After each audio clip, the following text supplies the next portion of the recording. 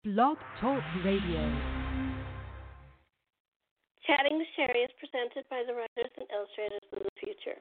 They've been providing a means for new and budding writers to have a chance for their creative efforts to be seen and acknowledged. Welcome to Chatting with Sherri.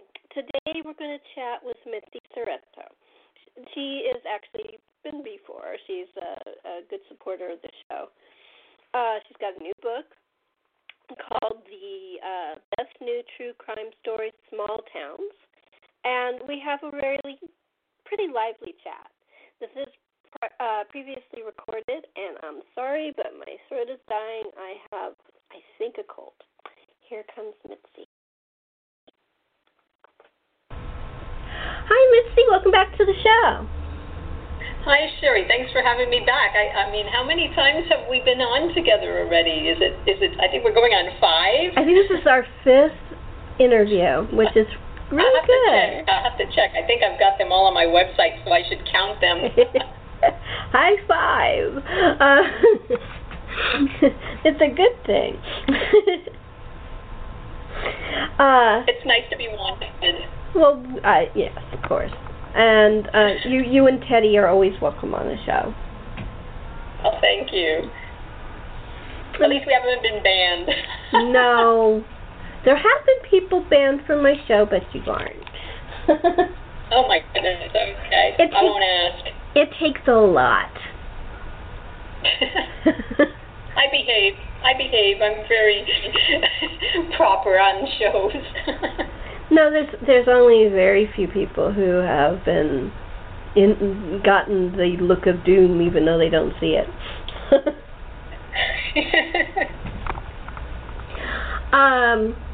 So we were talking in the green room about what's going on in the world. How are you handling lockdown and whatever phase you're in? Oh, I'm handling it pretty much fine. I mean, I'm always working, and I have never been so busy in my life as I have been pretty much since late last year. So, it's less distractions to be worried about, meeting up with a friend for a pint or whatever. And, I keep to myself anyways. I'm pretty much I don't know, I kind of am fine with my own company and Teddy's company, so it's not really a negative for me, if that makes sense.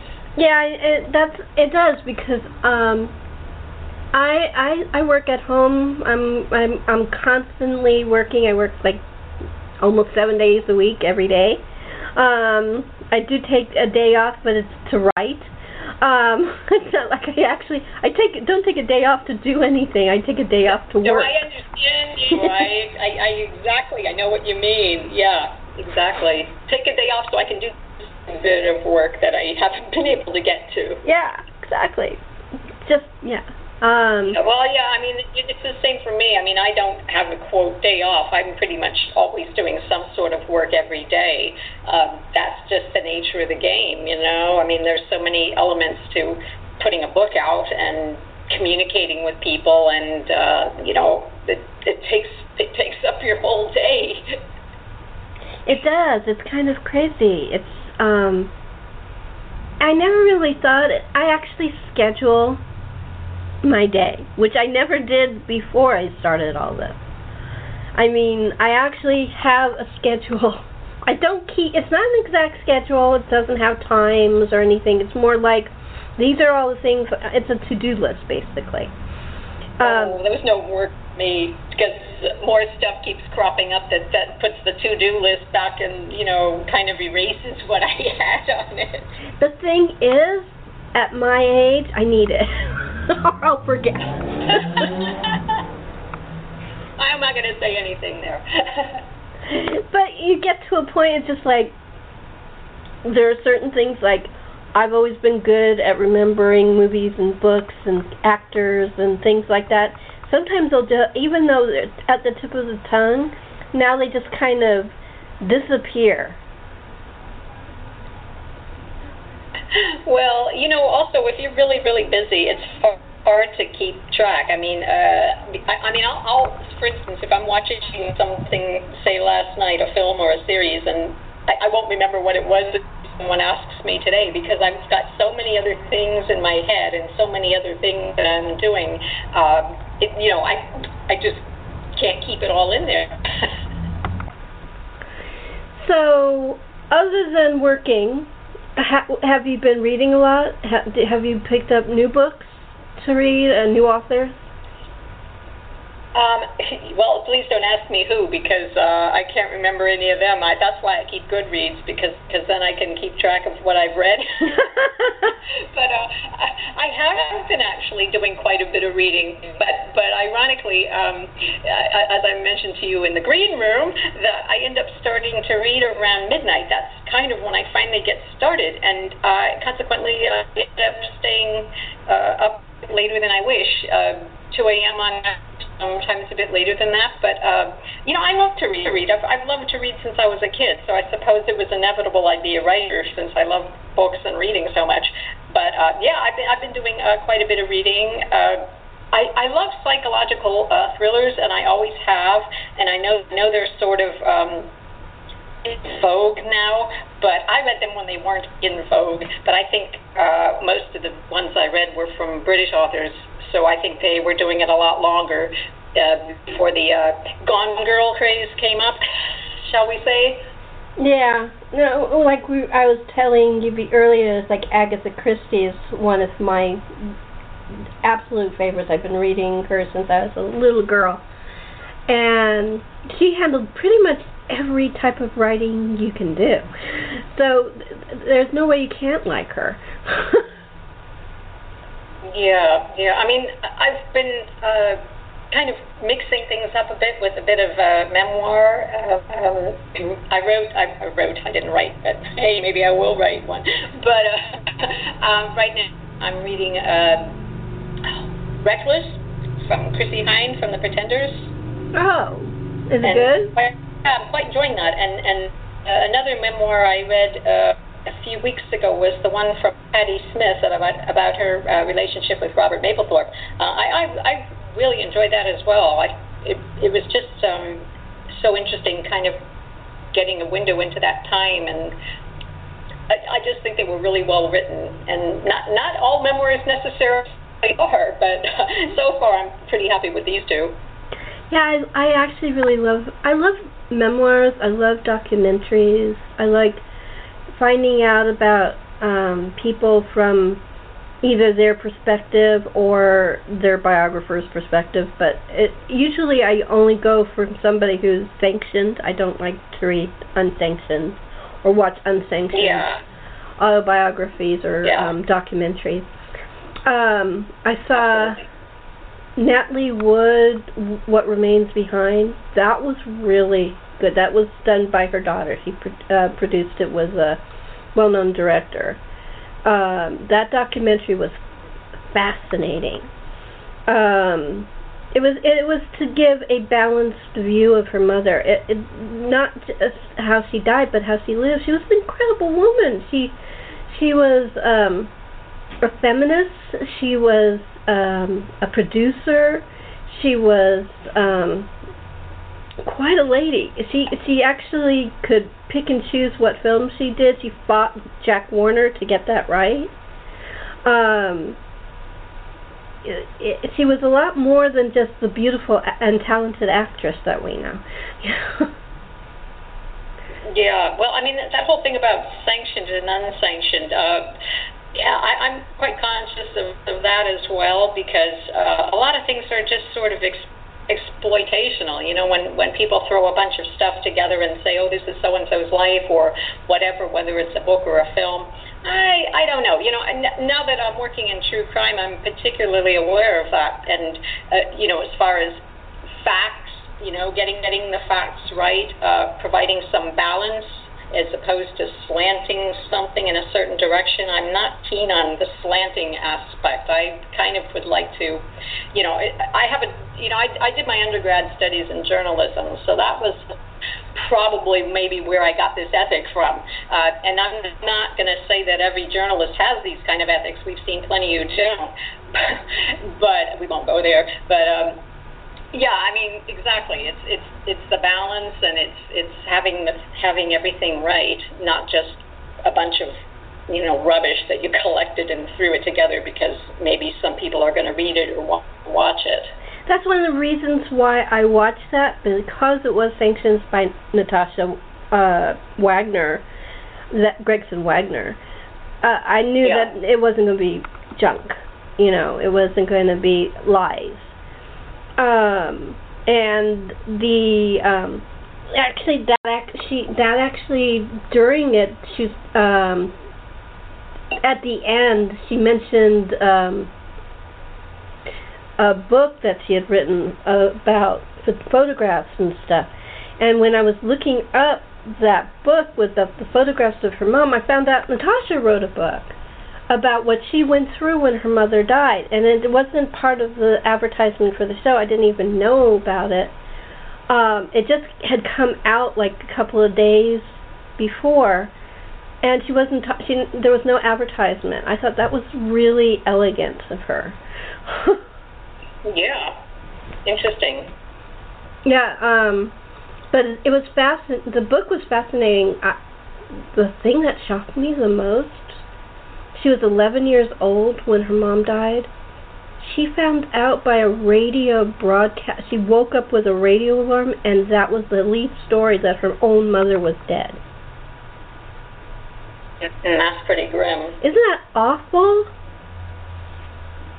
I was shocked. I actually had thought that. Clearly the authorities dropped the ball on that because, aren't they supposed to inform next of kin before things go out onto although then again with paparazzi and the media, that when you're a public figure, I suppose they just want to get that story out and nobody cares how it affects others.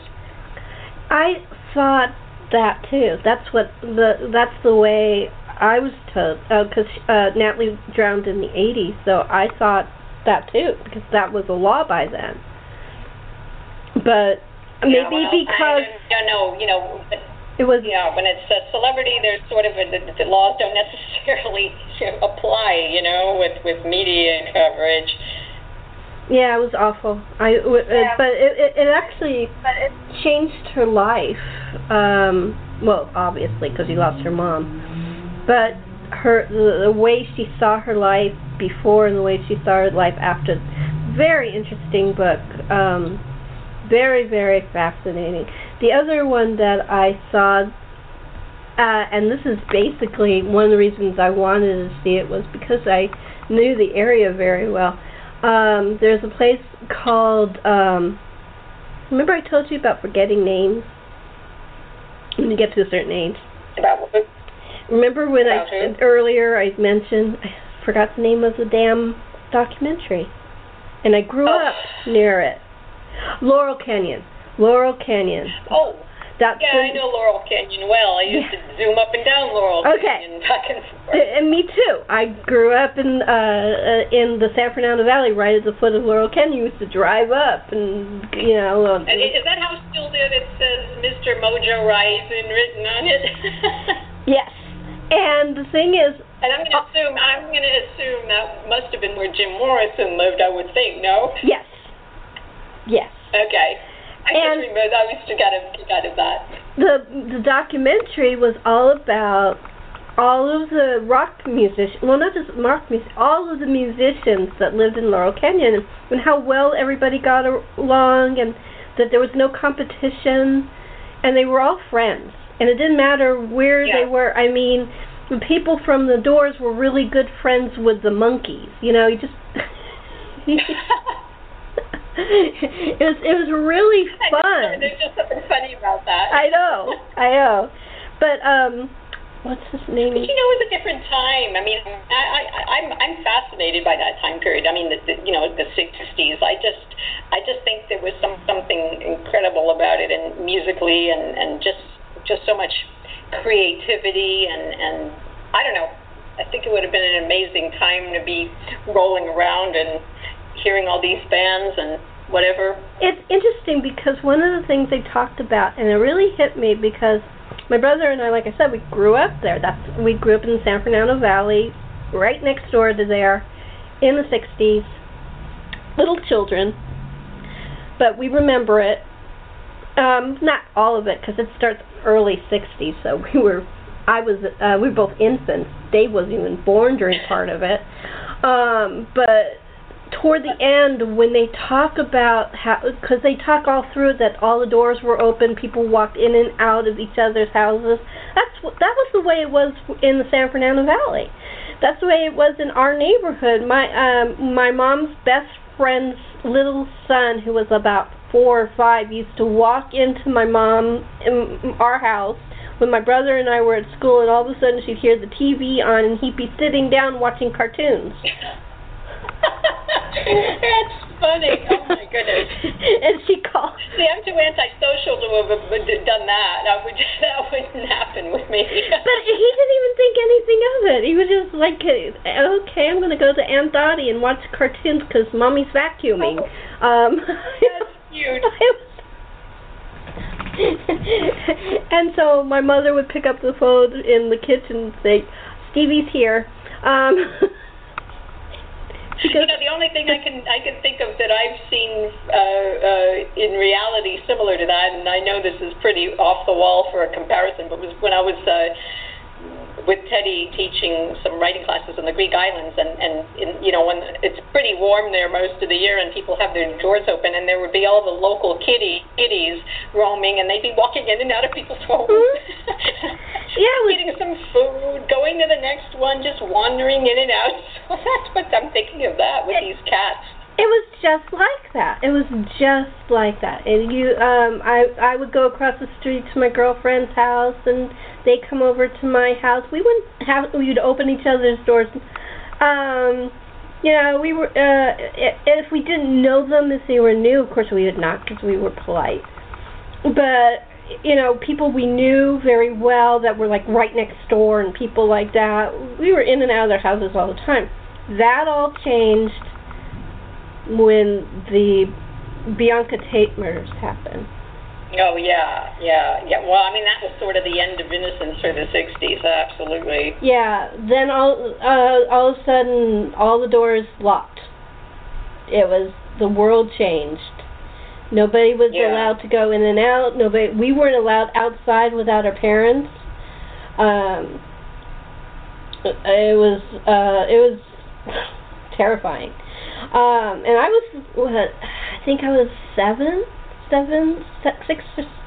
about 7 years old when that happened. But I remember it. I just remember the change in feeling. I even remember when it happened. And it's from my own perspective, because I was a little girl, but what I remember was Mom starting to get hysterical in the car as we were driving on the way home from a bar mitzvah. That's what I remember, because that was the news of the Sharon Tate being killed. Yeah. Yeah, I mean, that was just horrific, and and I think that people's fascination with that is obviously still ongoing. It's as if Charles Manson's become this legendary figure for the worst reason possible.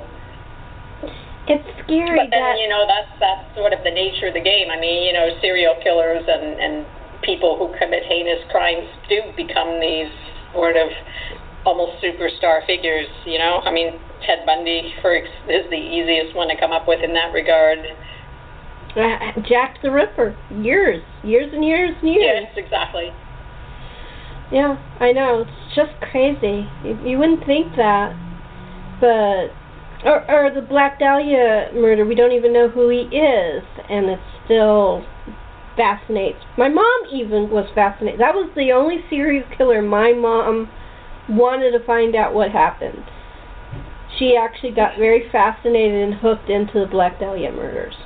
Murder, not murders. That was the only one. She bought all the books. Yeah, well. But I think it's interesting that and my mom was a very timid person, and she was, even though she liked a good mystery, she didn't like horrors and nothing like that. But that fascinated her. Mine was, I always found... well, I could understand that. Oh, I'm sorry. I was just going to say, I found Jack the Ripper fascinating. I don't know why. I hated what he did. Oh, well, that's another one that, that is just an ongoing franchise, I mean, people are continually writing about it. There's always a new angle on it. I mean, I don't know. You kind of wonder, well, in another 200 years, if we haven't made as much mess as we're making now and anybody's still around, will Jack the Ripper still be talked about? With all the stuff that's happening, I don't even know if a simple serial killer would be that interesting. I don't know. Yeah, I know. Well, I guess we don't have to worry about 200 years from now, do we? I'm worried about day by day right now. Maybe I better check my painting up in the attic and make sure it's still okay. Yeah, exactly. I'm checking day by day now.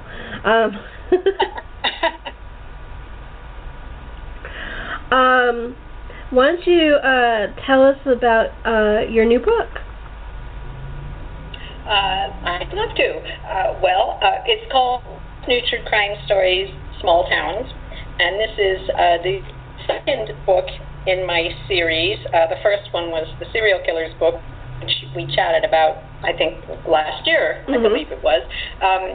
I told somebody that, I think this has become my franchise, but I mean, why not, right?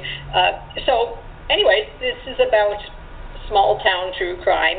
It's got stories set in different time frames from all over the world. Just to throw some locations out, obviously we have the U.S. We've got several U.S. locations: the American South, California, Pacific Northwest. We've got a story from Canada, from Ontario. We have stories from England, Scotland, and Wales. We have stories from Germany, Italy, and Trinidad. Trinidad? And the writers are pretty diverse. They're from all over the world as well. So it's quite an international collection. And I really enjoy putting this book together. There's just so much fascinating content. There's just so many. I mean, it's a real eye-opener, I think, for people to read these stories and get a perspective on other cultures, other countries. So I mean, if people enjoyed the serial killers book, I'm pretty much certain that they're going to enjoy this one as well. I think it's really interesting how we're always interested in this kind of stuff. How did you become interested in it? The ironic thing is, in my writing career, I seem to have fallen into things by accident. When I was writing erotic fiction, that all happened by accident. It wasn't something that I intended to do. It's just I somehow accidentally got writing, and bang, I had a bit of a franchise with that. The true crime is the same thing that happened. It kind of came out of a brainstorming conversation with a publisher, and I've done nonfiction in the past, and I've done crime fiction, and I pretty much can turn my hand to any genre, and I kind of have pride in that because there's all this mentality about writers, and you have to pigeonhole them, and so-and-so's a mystery writer, so-and-so's a crime writer, so-and-so's a romance writer, and it's as if you cannot do anything beyond that, or you're not allowed to. I don't subscribe to that, and I refuse to. So when I wanted to start on these true crime books, I wanted to do something that maybe was a little bit different from what other people do, because it's a hot genre right now, and so there's a lot of it out there, and so I kind of just went at it ignoring what other people were doing and just wanting to do things my way. So that's kind of how I've approached everything. And having that journalism background and, this, not that I've used it extensively, I haven't, but in a way I kind of recycled all those things that I learned and felt almost like a journalist again, both writing my own story and in editing other people's work.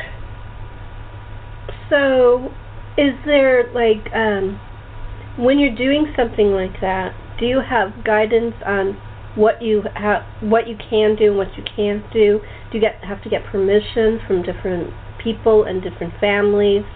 Do you get to interview people? Like I said, the writers will pitch me their story, and if I feel that it's something that I think would fit in the book, I'll tell them, well, if you want to run with it, I'm certainly interested in seeing it.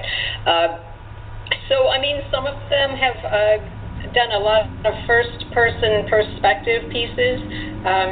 Others have been more research-oriented and also sought out, new material to incorporate into what maybe is known. Because, some of the stories might be a bit more familiar. For instance, in the Small Towns book, there's the Snowtown murders in Australia. That's a pretty notorious case. So in that instance, the writer incorporated a lot of his own first-person perspective because he went to visit this area and he took a different approach on the story, not just recording the crime, but discussing elements such as dark tourism and that sort of thing. I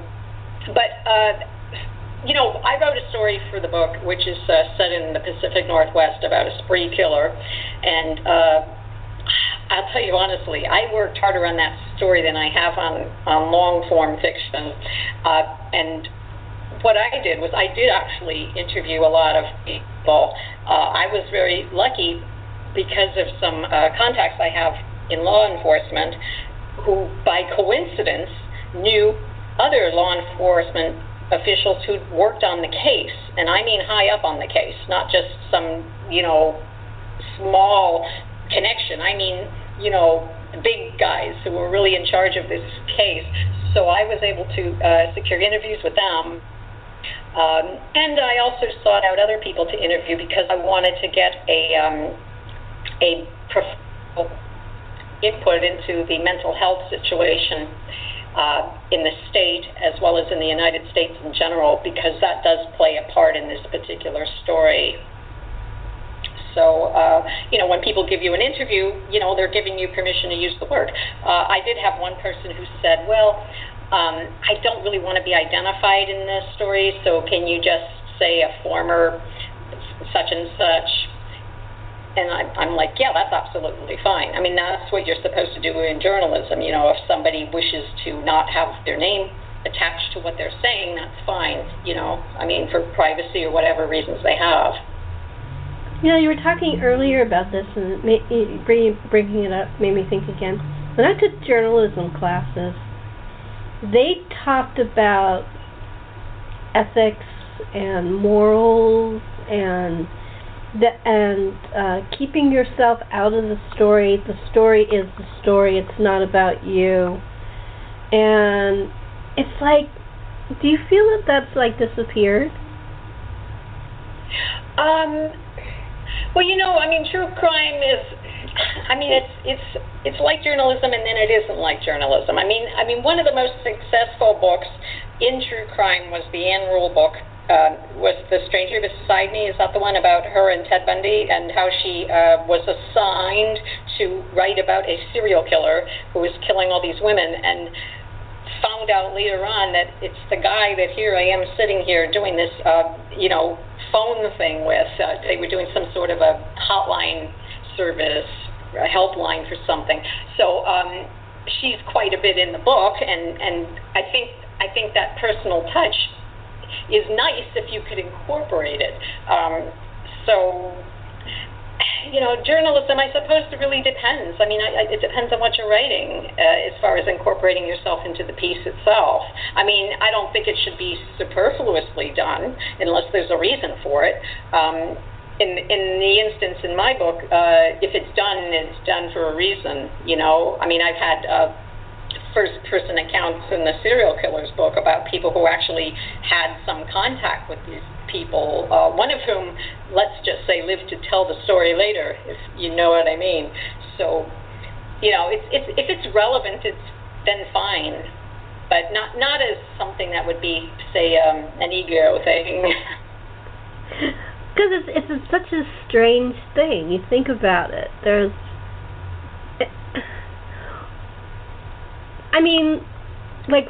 Anchors on the news. when I grew up, you didn't know if they were Democrat or Republican because they were pretty damn fair, and they never really discussed it, and they were completely unbiased in their reporting, and you thought they were like non-political, and you find out years later, oh, he was a Republican, oh, he was a Democrat. You never would have known the way they reported. Yeah, that type of news reporting seems to have fallen by the wayside as far as just neutral reporting and whatever. I mean, now it's like, well, I'm going to watch this station because this kind of fits what I think and what I like, or I'm not going to watch it. I don't know. I mean, that is disturbing because you kind of wonder, well, what kind of news am I actually receiving? Yeah, exactly. I always, until, I guess, even when Fox News, when it first came on, and CNN, when it first came on, they weren't that bad. It's later that just, sort of toward the 2000s, that's when they started getting nasty. Yeah, well, I basically don't watch any American news. I mean, I'm currently... shall we say, sort of stuck in the States right now, but the news is just too much already. But I generally will watch foreign news if I'm going to watch any news at all, and I tend to watch CBC, which is the Canadian Broadcasting Station, because I think they give really good international coverage, which you don't get so much on American news. It's still a bit insular, it's like nothing exists but America kind of mentality, and I've never subscribed to that. Well, I never subscribed to it. See, that's what I'm saying. I was brought up with Walter Cronkite and people like that when I was a kid, so they didn't talk like that. Yeah. That's exactly what I'm talking about. There's so much, I don't know, some of the American news channels, I find them actually a bit abrasive. I mean, it's just... They are. I remember when I used to visit my mother, when I fly in from the UK, and she'd have, like, the nightly news on, and I'm like, my God, why is everybody shouting? That's the point. That is exactly my point. That's not the way it used to be.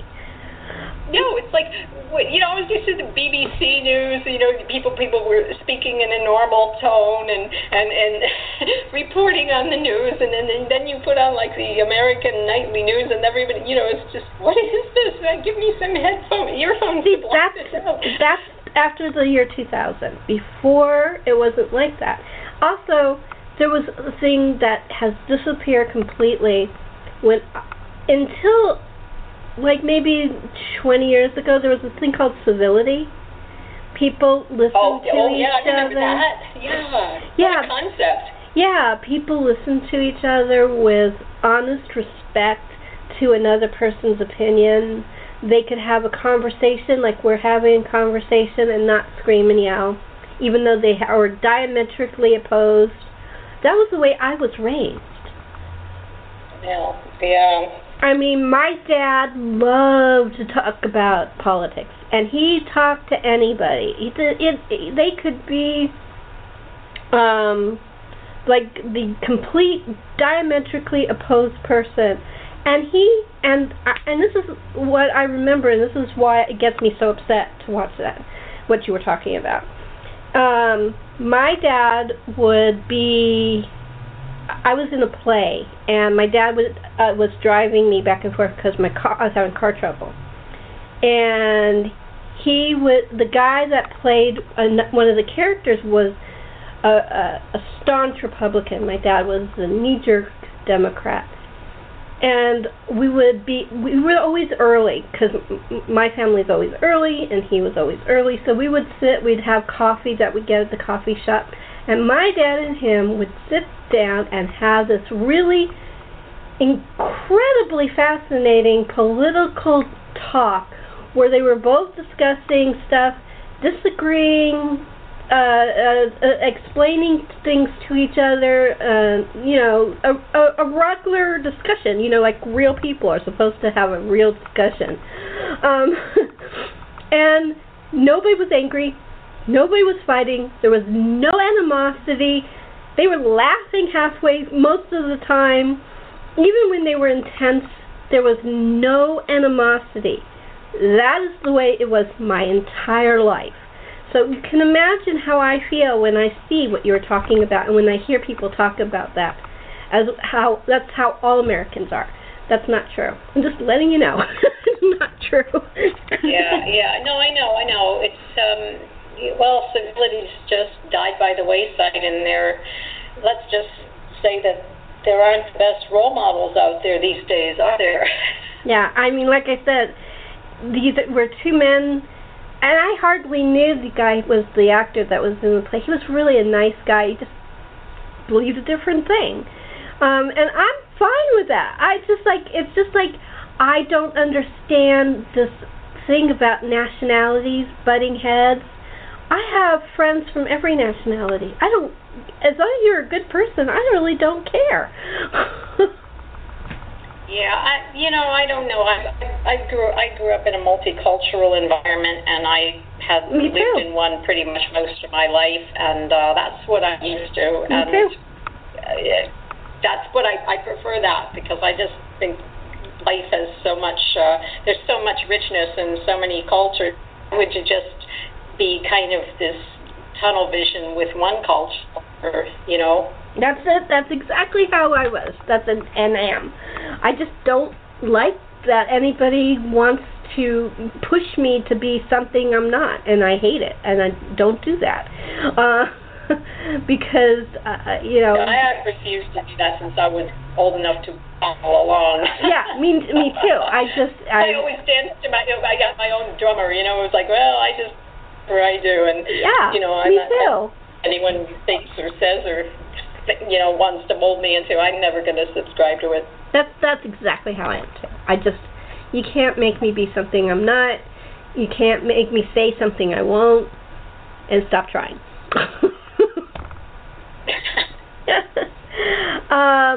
Okay, so we're coming to the end. So but before we do, you have a third book that's coming out. Can you give us a little bit about it? Well, I'm currently working on the third book.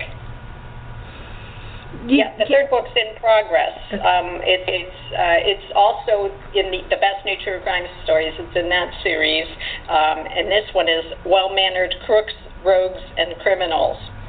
And I think it probably will be ready for the pre-order soon. We're kind of working on that. I think the publisher's getting the designer cracking the whip to get that cover put together. But that's going to be a little less murder-oriented, but it'll be fun. It'll be a very interesting, fascinating book. I've got 3 stories so far. No, how many stories have I accepted so far? I've got 3 that I've pretty much accepted. And that's going to cover, again, pretty international in scope, international group of writers. And I think the title says it, Well-Mannered Crooks, Rogues, and Criminals. So you could kind of get a feel for what that'll be. But it'll be good. If you enjoyed these 2, you'll enjoy that one, I promise you. Actually, I think I like the third one best. I kind of always have liked the charming criminal. Well, it's just to take a little bit of a departure, because murder is obviously such a big thing in true crime, and it just seems what people are fascinated by and what people write about. So this one, I don't know. If there is any murder, it's not.